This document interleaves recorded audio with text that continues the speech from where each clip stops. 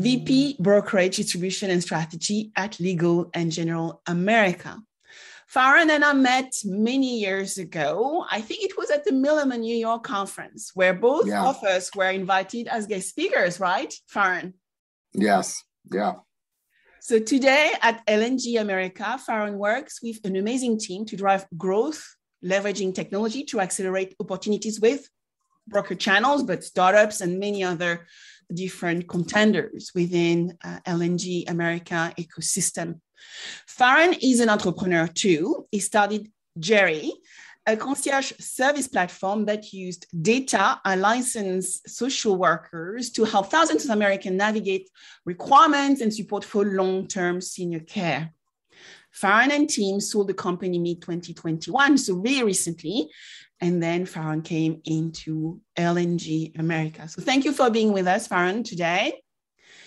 And after my little introduction, I would love to talk about your parcours because it's quite fascinating, actually. And if you could dive into why you started in corporate, in corporate America, corporate Canada, and then became an entrepreneur too. Yeah. So, I mean, actually, I started, right in university, co-founded a bookstore in a retail shop way back when. We did okay, helping communities basically generate revenue and recycle goods, so essentially use tech books, consignment items. And that was a nightmare. It gave me an ulcer. It was very, very stressful dealing with web ordered POSs. And this was, more than 20 years ago. Before platforms like Shopify or even AWS existed. So it was a nightmare dealing with inventory. So we did okay. We exited that business and then decided I needed a bit of a break and then also just corporate business training. So then I joined IBM as a consultant. And like that, again, big brand, whatever. I thought there'd be like lots of institutional learning and training and development after, trying to figure out all this technology, and this is back when like ASP.NET and microservices were just getting started. And then what ended up happening is my wife, girlfriend at the time, she had just completed graduate studies in computer animation. And she was looking for a job and she was looking at, Pixar and DreamWorks and Lucasfilm and ILM. But the problem as Canadians, as you mentioned, is it's impossible to move to the US unless you have 10 years experience or a PhD. And she was at this conference in Los Angeles and one of the recruiters just said, hey, look, like we opened a new business, a new office. This was Lucasfilm. We opened a new office in Singapore. It's very, very easy to move to Singapore, like to immigrate. And George Lucas, the creative Star Wars, really loves hiring talent.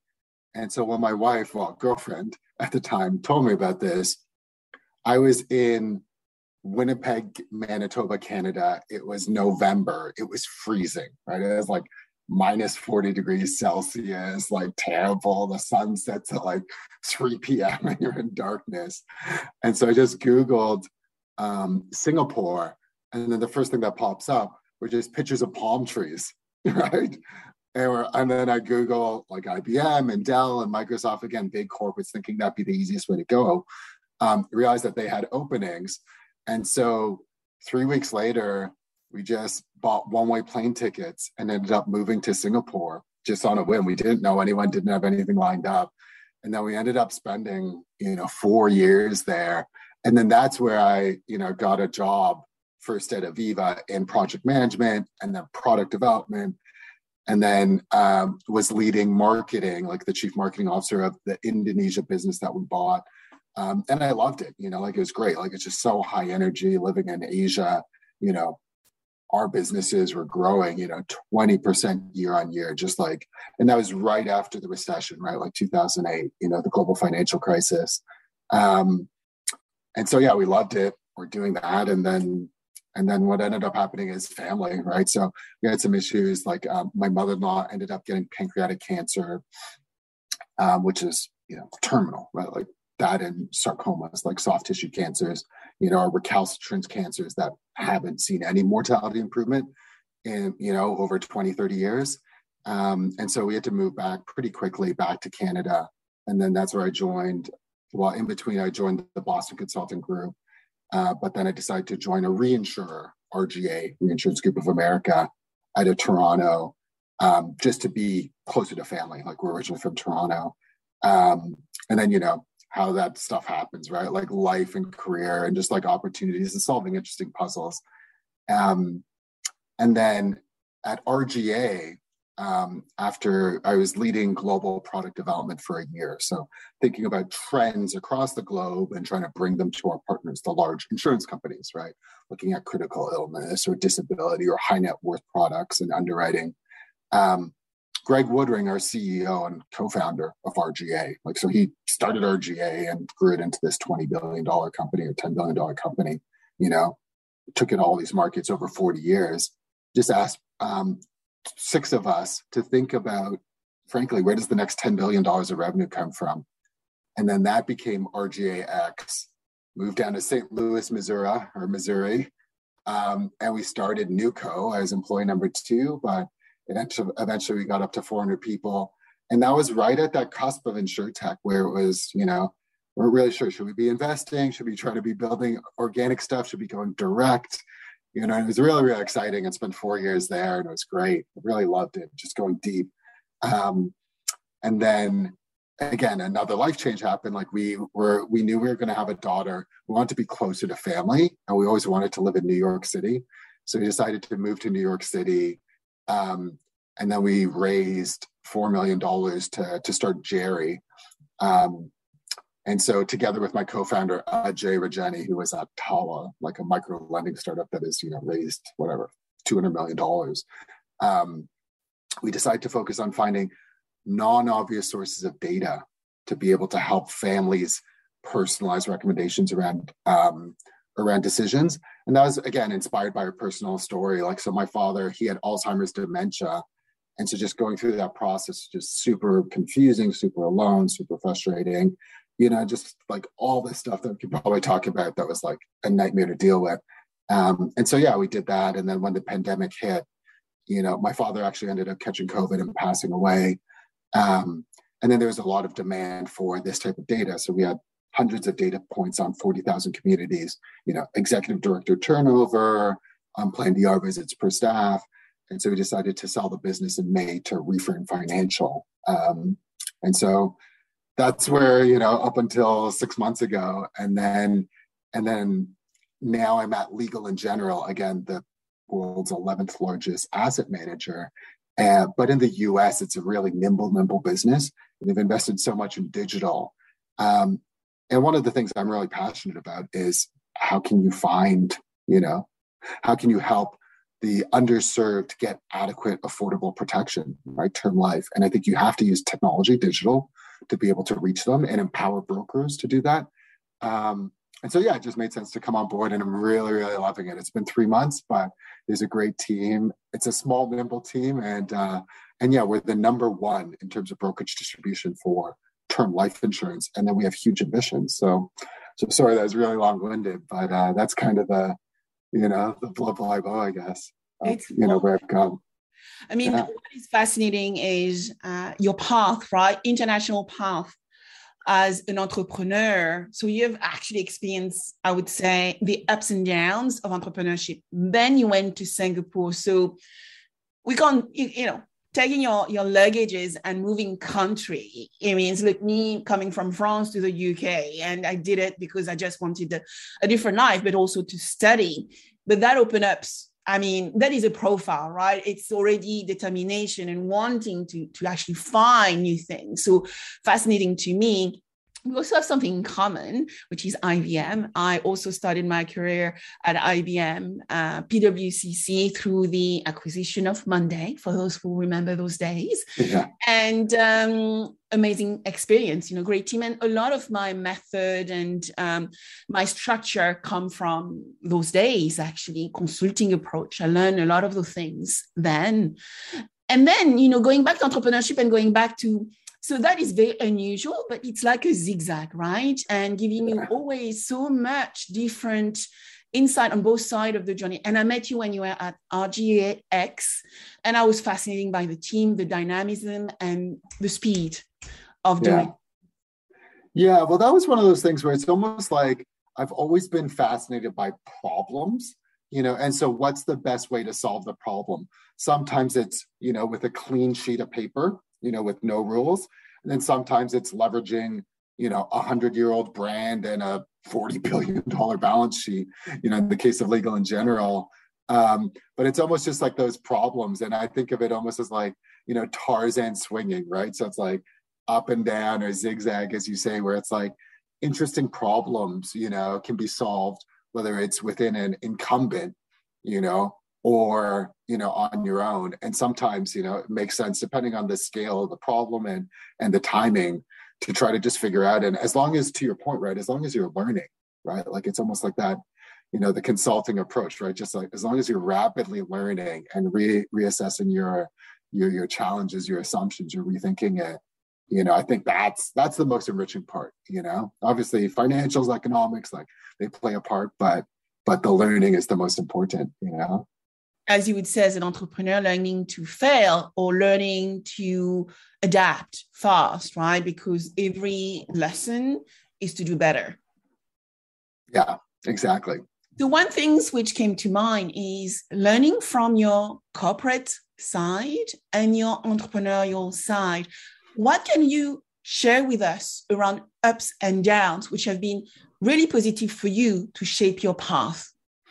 Yeah, no, definitely. So I'd say on the entrepreneurial side, again, at a venture-backed startup, the default mode is dead, right? So again, venture-backed startups, even though from the outside, it might seem like $4 million is a lot of money, or $50 million is a lot of money, or $100 million is a lot of money.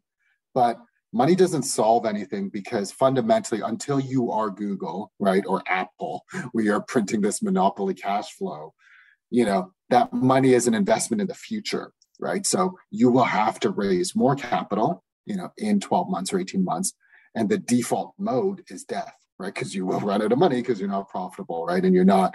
And then also, when people give you that amount of money, right, the other thing that people really don't understand is it comes with just expectations, right? Like the $4 million, again, like when we were talking to Jerry, and one VC was like, oh, that's an interesting business. I could see it being successful.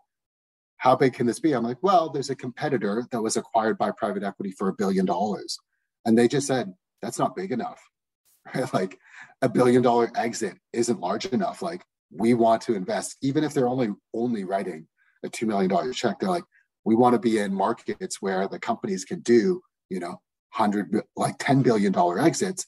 Because again, you just work through the waterfall of like, this company is going to have to raise $100 million. If we're going to own 10% of it, 10%, we want $1 billion exit, like personally, right? As a fund, not $100 million exit. So understanding that as the entrepreneur, right? Of like, those are kind of the big expectations, and then it's really just how do you stay focused and be relevant, right? And like try to continue to hit those milestones and be laser focused.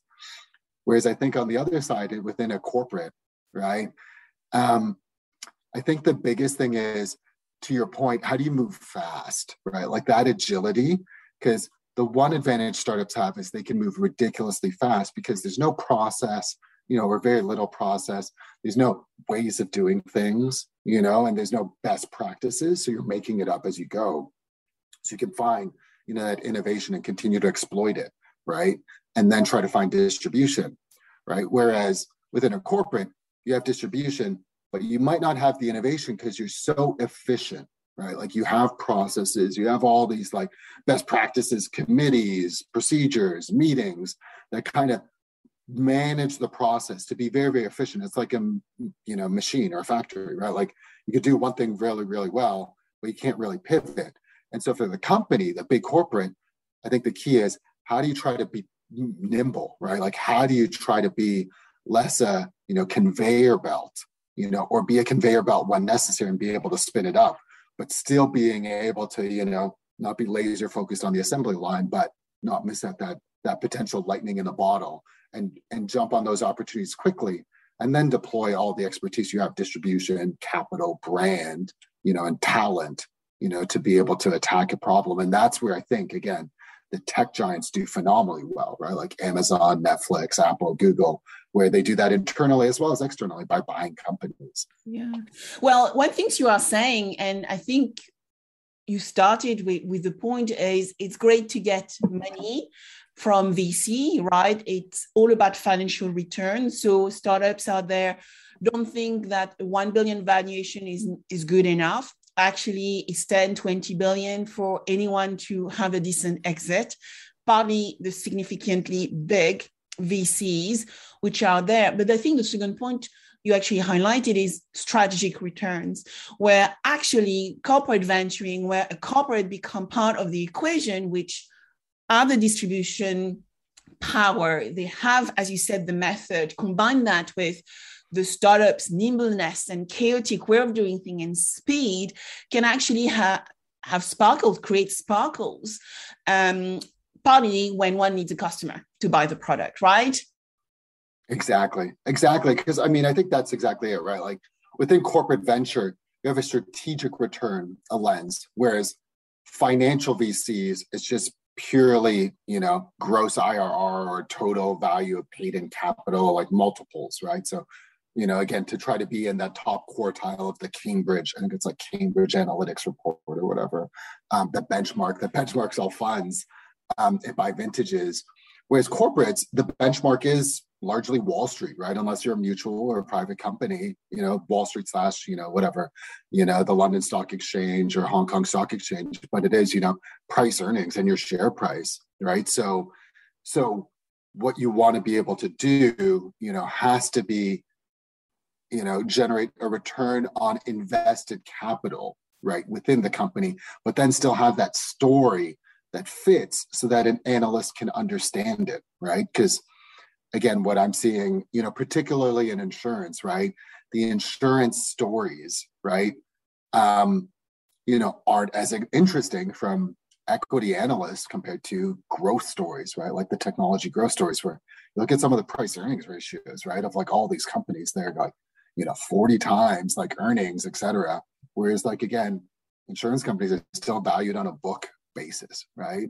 And what we are seeing recently, probably Farron, probably the stock market and some of the IPOs we have seen in the SPACs have not done as well, right, as we expected. Exactly, 100%, right? So, and that was always the question, right? Like, as you're seeing these valuations, like, okay, that's great, but is this company really more valuable than, MetLife, Aviva, whatever, right? Like, a $30 billion balance sheet.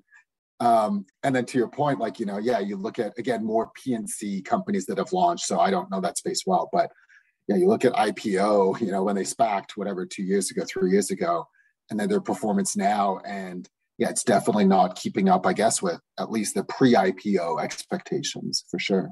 Absolutely. So that takes me into, and you started mentioning some of those. So what are the trends you are riding on? Because you're actually in the life and health sector. That's what I know you from with RGX. So what are the trends you are looking at every day to actually shape a better future?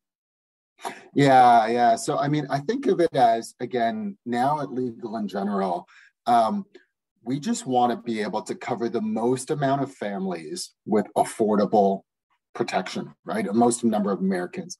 Like the only way to do that, right, is by using technology, right, to really digitize the process, personalize everything, right? Like personalize rates, right? Personalize the experience, the journey that the policyholder goes through, both from applying to also claiming, the product. I think we are candidly the market leader on probably that application part, but we still have so much work to do on the back end.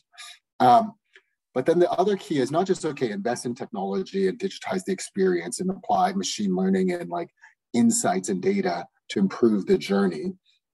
But I think you also then have to work with partners, right? Distribution. Because fundamentally, I mean, you could try to dance around it.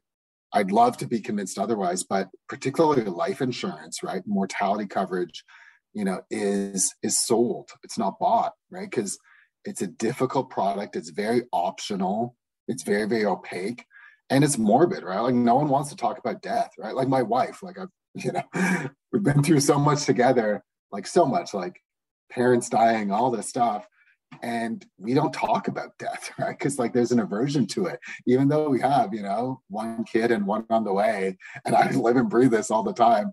When I bring up, hey, maybe we should get more life insurance, or you should get life insurance, like I don't want to think about it, right? And so that's when it has to be sold. And again, who knows? Like, but I think the best way to sell it, particularly complex like life insurance products, that are long duration, right? Like 10 years, 20 years, whatever, is through independent distribution, right? Like, whether that's via phone, email, chat, face-to-face, whatever, but, reaching the customer how they want to be met, right? Like, I think like omni-channel, that just makes sense because like, again, 300 million people in the US, let's call it whatever, 2 billion, 3 billion people in that middle class, right? Across the globe, that require protection, saying that they're all going to use one thing, like I don't think there's a magic bullet, right? Because even you look at like iPhones, right? Like they're dominant, but Android is still whatever, like what, 80% of smartphones or something? Maybe not the value, but 80% of usage, right? So how do you try to like empower distribution, right? Like independent distribution to be able to reach customers to make sure they're rewarded, right? And independent distribution might be banks, it might be agents, it might be, embedded platforms, like mortgage companies or something like that. But yeah, I think those are kind of the biggest trends, that I'm focused on. And then the third one and final one is how do we just like maybe change the narrative?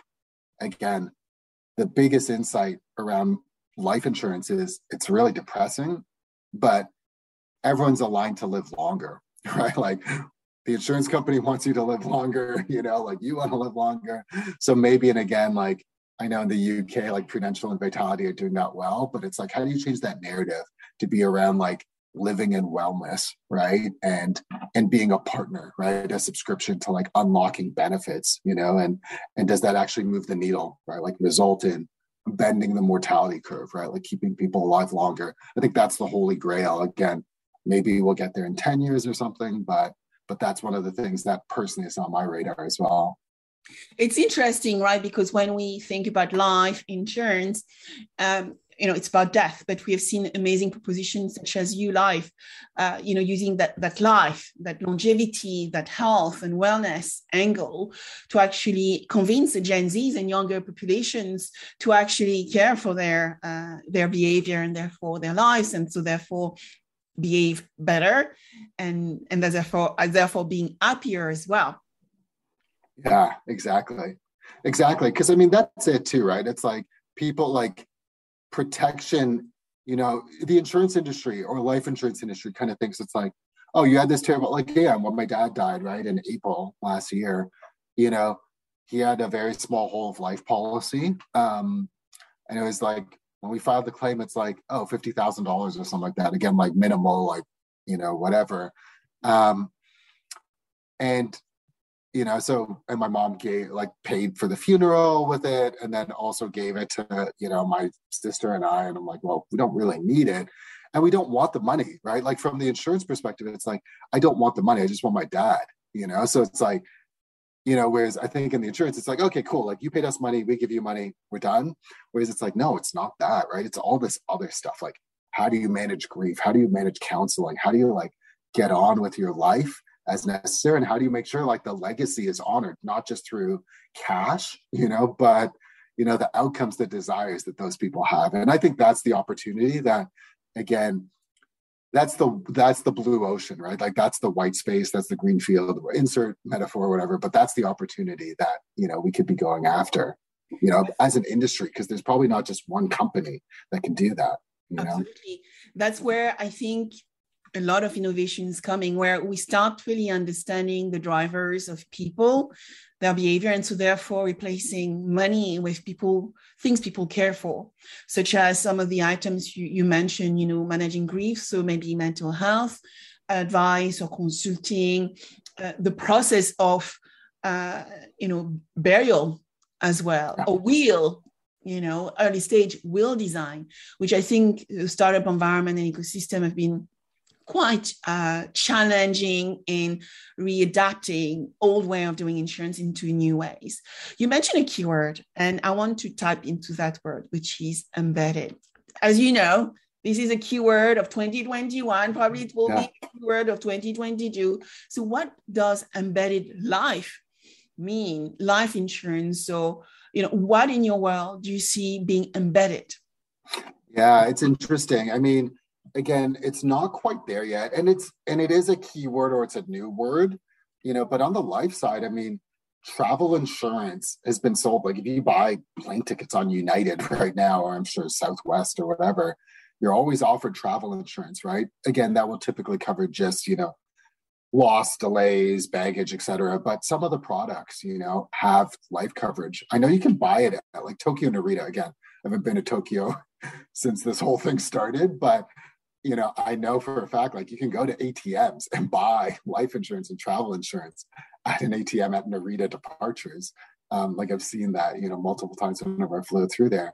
And so that's an example, I would say, again, like a 1.0 example of embedded, right? Where it's like you have this event, can you be covered for a limited duration? And then it's almost bundled in, to the coverage, where you're not really having to worry about like going through very extensive questions or an onerous application. And I think the key is the consumer, like the applicant, is still like mentally primed, right? Like they're in the headspace for wanting to purchase coverage, right? They're like, oh yeah, it makes sense, right? Like I bought some, like again, it's not life insurance, but I bought sporting event tickets. They were like $1,000. And with Omicron and stuff, I was like, yeah, I will pay $60 for cancellation insurance so that, if we can't go, we'll be able to claim back that $1,000, for our party of four. And so I think that's kind of the key with embedded, right? And then where can you take that?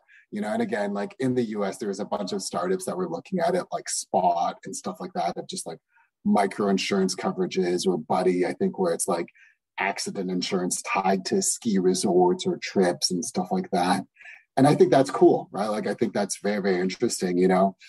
The challenge, at least in the US, particularly on the mortality side, has been there's a non-contestability period of 2 years, right? So essentially, all these onerous underwriting requirements, are used because if you discover that there's fraud, on whatever month, 2 years and 1 month afterwards, you still have to pay the claim, right? So even if like it's like, hey Sabine, you said you weren't an alcoholic private pilot who scuba dives, and then you like, we find photos of your Instagram and that's the cause of death, but on year 3 you'd still have to pay the claim, at least in the US. And so that's kind of the challenge, particularly around like long duration. I go back to, again, 10-year, 20-year, 30-year contracts, right? And so that's kind of the challenge. And again, it's such non-proportional risk, right? Like for $1 million of life insurance coverage in the US, and the US has the cheapest rates around the world, right? For $1 million of life insurance coverage, it probably costs you maybe $30 a month, depending on your age and your amount. So it's like pretty cheap. So as an insurance company, it's like you're only making like whatever, $600, $700. The advisor isn't really even making that much, in the first year, making $600. And if you do claim after 3 years, someone has to pay $1 million, right? Which and that's kind of the challenge, like the non-proportional risk. And then there's some inside baseball around the regs, that make, I think, long duration embedded, like, I don't know, like I'd be interested to see how that evolves, but I think the short-term stuff is really, really exciting, and yeah, companies like my friend Rodin is at Spot, I think, and doing really interesting stuff there. Yeah, we reviewed Spot, so we do a lot of R&D labs, and over 3-4 years ago, we spotted Spot as part of our work for one of our partners, and we really impact that business model, and so that allows companies to start looking at partners. For my goal is, I always say to insurers, why build when you can partner? So that's my motto. But also, when you start actually seeing business model alignment, you can actually, sometimes takes time. As we know, things takes time in insurance, but at least if you actually put those companies on the radar, you can always find opportunity for partnership and investment, at least during a specific period of time. And that's 100%, and that's almost it too. I think, again, I remember a competitor of ours now, Legal in General, but one of my clients when I was at RGA, a large mutual company, they used to have like a furniture department, right? Where they used to make furniture for the company, right? So it's just like, obviously that disappeared, I guess, whatever, in the 80s or something, or 70s or 60s, who knows? But like, no insurance company today, no company would make like furniture, like unless you're WeWork, right? Where it's like crucial to your mission and to your point. And that's the idea where it's like partnering, right? Like, it's like, how do you partner with best of breed, really understand what you're good at, what your unique insight is, what your network effects are, whether it's around data, distribution, customer service, and then be able to deploy that or partner with others to deploy that and bring that to customers. So, one thing you just mentioned is that network effect. And, my brain, I could see a big brand in the United States called Caterpillar, which actually moved their business model from, selling drills to renting drills. And what I love with that business model, it's also becoming, or it has become, a sustainable business model where actually it's as a service, the drill get broken, they are being replaced and so on. How do you see sustainability and creating a circular economy working in the life sector? Yeah, it's a good question. I mean, need another coffee to think through it. But so I'd say it's like, so to try to create a circular economy, right? So like the obvious stuff, right? Like the stuff that I think every insurance company, Legal in General included, is doing is life insurance companies have huge balance sheets, right? That we manage assets for our policyholders. So again, going back to that $1 million, right? We have to, it's not an IOU, it's a reserve, like it's the future benefit, right? That's how we think about it. So you have to manage that relatively conservatively to make sure that if a claim does come up, that $1 million death claim, we have that, right? We don't have to go to the market. We don't have to, we have that available, right? Those are reserves. So in essence, it's not our money. We're just managing it for our policyholders, right? At the highest level. I think that's the biggest opportunity, right? Then the lowest hanging fruit, towards sustainability and Legal in General. That's kind of a steward. That's why I joined them, right? Because it's like, it's all about inclusive capitalism. So not just carbon neutral, but reinvesting in communities, both in the UK as well as in the US, and deploying that balance sheet, right? Like $60 billion, $30 billion, whatever, huge amounts of sums. But can you do that in a positive way that just leaves the world being better, right? Like your local community better. I think that's like, the lowest hanging fruit. I'm proud that I work at Legal in General. That's like leading the way there. And then when you get into like the next order impacts, right, of like, okay, you look at investments and then you can then look at our spend, right? Like as a company, again, 30% of the premium is roughly expenses, right? A lot of that might be salary, but some of it might also be the partners that we work with, right? How we choose to travel, how do we be more efficient? How do we be, more positive to the environment? I think that's another thing, that we can invest in. And then finally, again, with life contracts, right? There's always a question of like, how can you, to your point, like make it better? The example of recycling that drill is so beautiful because it's like, it's a tangible item and you're depreciating the CapEx. Whereas in life insurance, the core product is essentially a contract, right? So I don't know if that really applies, but, just brainstorming, it's like that contract, again, has other tangential benefits or riders, right? Going full circle into wellness, right? Like maybe it's offering in helping people live longer, like discounts to gyms, memberships again. These are all things that can help, that again, if you're able to do something really big and spread the cost or depreciate the cost across others, that might be really, really impactful. And so bringing, 1 million customers and new benefit might really spur adoption and just like push that agenda forward in terms of sustainability. And so that's again, like stuff that's like more like wave 3, like emerging that, I don't know what the answer is. I don't even know if like there's like really concrete case examples out there, but that's the opportunity, that everyone, could probably be thinking about. And that is, the $1 trillion question, right? Yeah. And one I think will be an interesting one to investigate further in the year to come. I've been observing what LNG has been doing in the UK. Net zero homes you are building, creating jobs in the north of England. I was fortunate to sit, beside one of your colleagues at one of the recent award ceremony, and we talked the whole night about it. And it was fascinating to see the passion and the decision-making process around your work, around creating jobs, creating financial resilience, and using data to make this happen in the future. So congratulations, Farron. Yeah, no, it's one of the reasons, again, like legal in general, like it's like, particularly in the US, our partners still call us Banner Life for William Penn. But, the Legal in General group is doing phenomenal work in the UK, the home market, and then also investing very, very heavily in the US. And it's like, and I think that's like the poster child of like what can be like a responsible steward. And we're, stock listed, like we're a publicly traded company. So you don't have to do that within a mutual or a fraternal, which I think is kind of the default, at least in the US or, to a recent extent, the UK, where it's like the mutuals or the fraternals, we're trying to be these like public benefits. But I think you can be responsible, and realize that, can you smartly use data and your leverage to impact the greater good and create a more inclusive future, for everybody. I want to try 3 words with you. So first word, industrialization. Second, democratization. And third, monetization. What do those words mean to you as we move into a future tech world? Yeah, interesting. So I think industrialization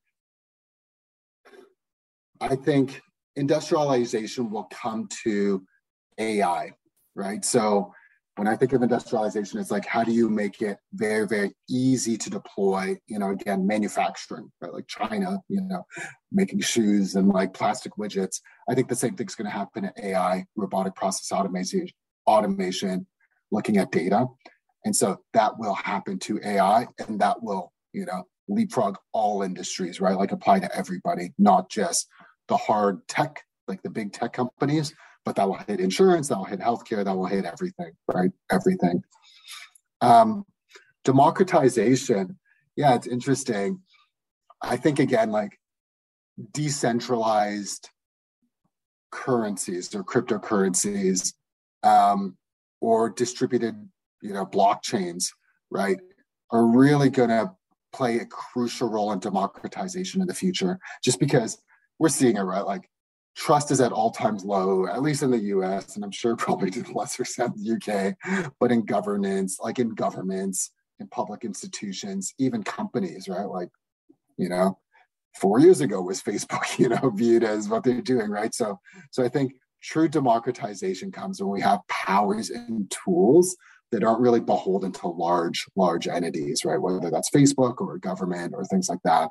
And so I think when we have powerful tools, right, like Web 3.0 tools that really give democratic access and power, back to individuals, that's when we really unleash it.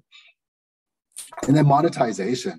Yeah, I mean, geez, like what's going on right now with like, who knows, right? Like, so again, like, I think of, again, my broad brush, like career, right? Like it's like, how to start up pre-2008 and then the financial crisis hit as we were in Singapore.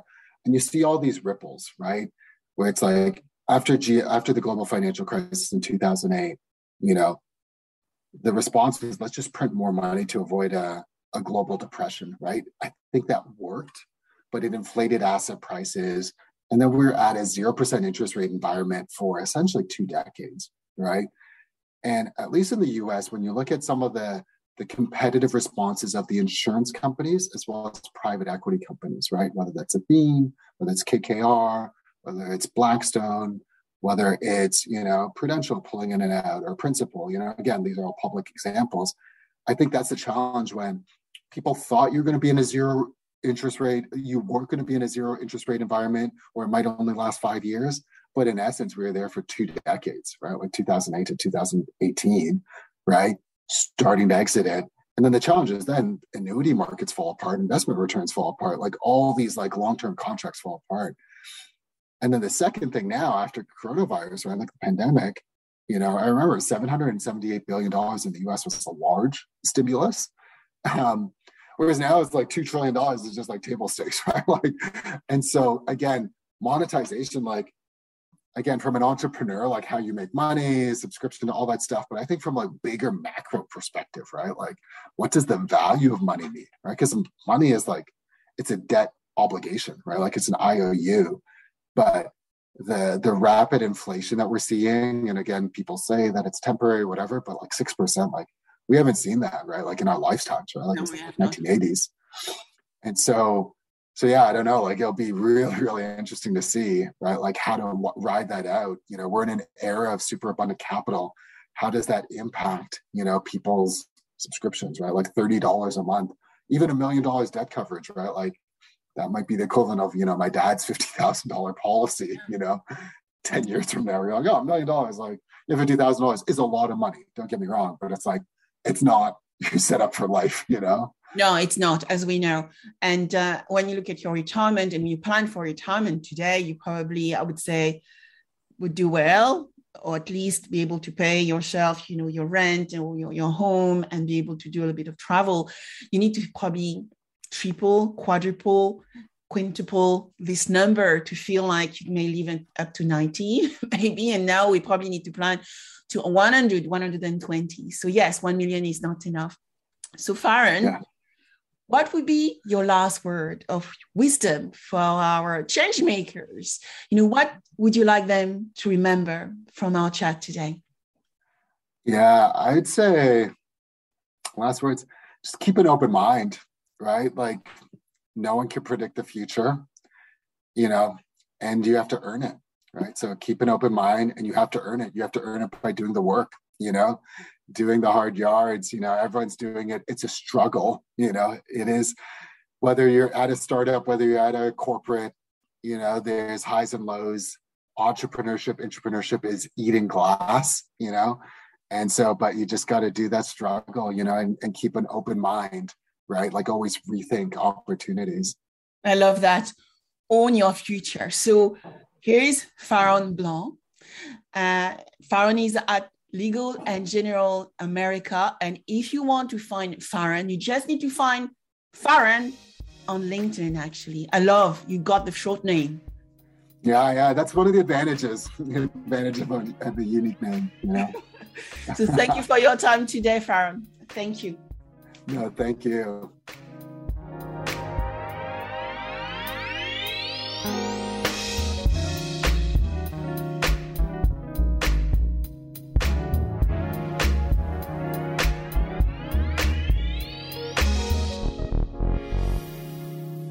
If you like this podcast, subscribe now, share with your friends, and if you enjoyed it, please give it a 5-star review.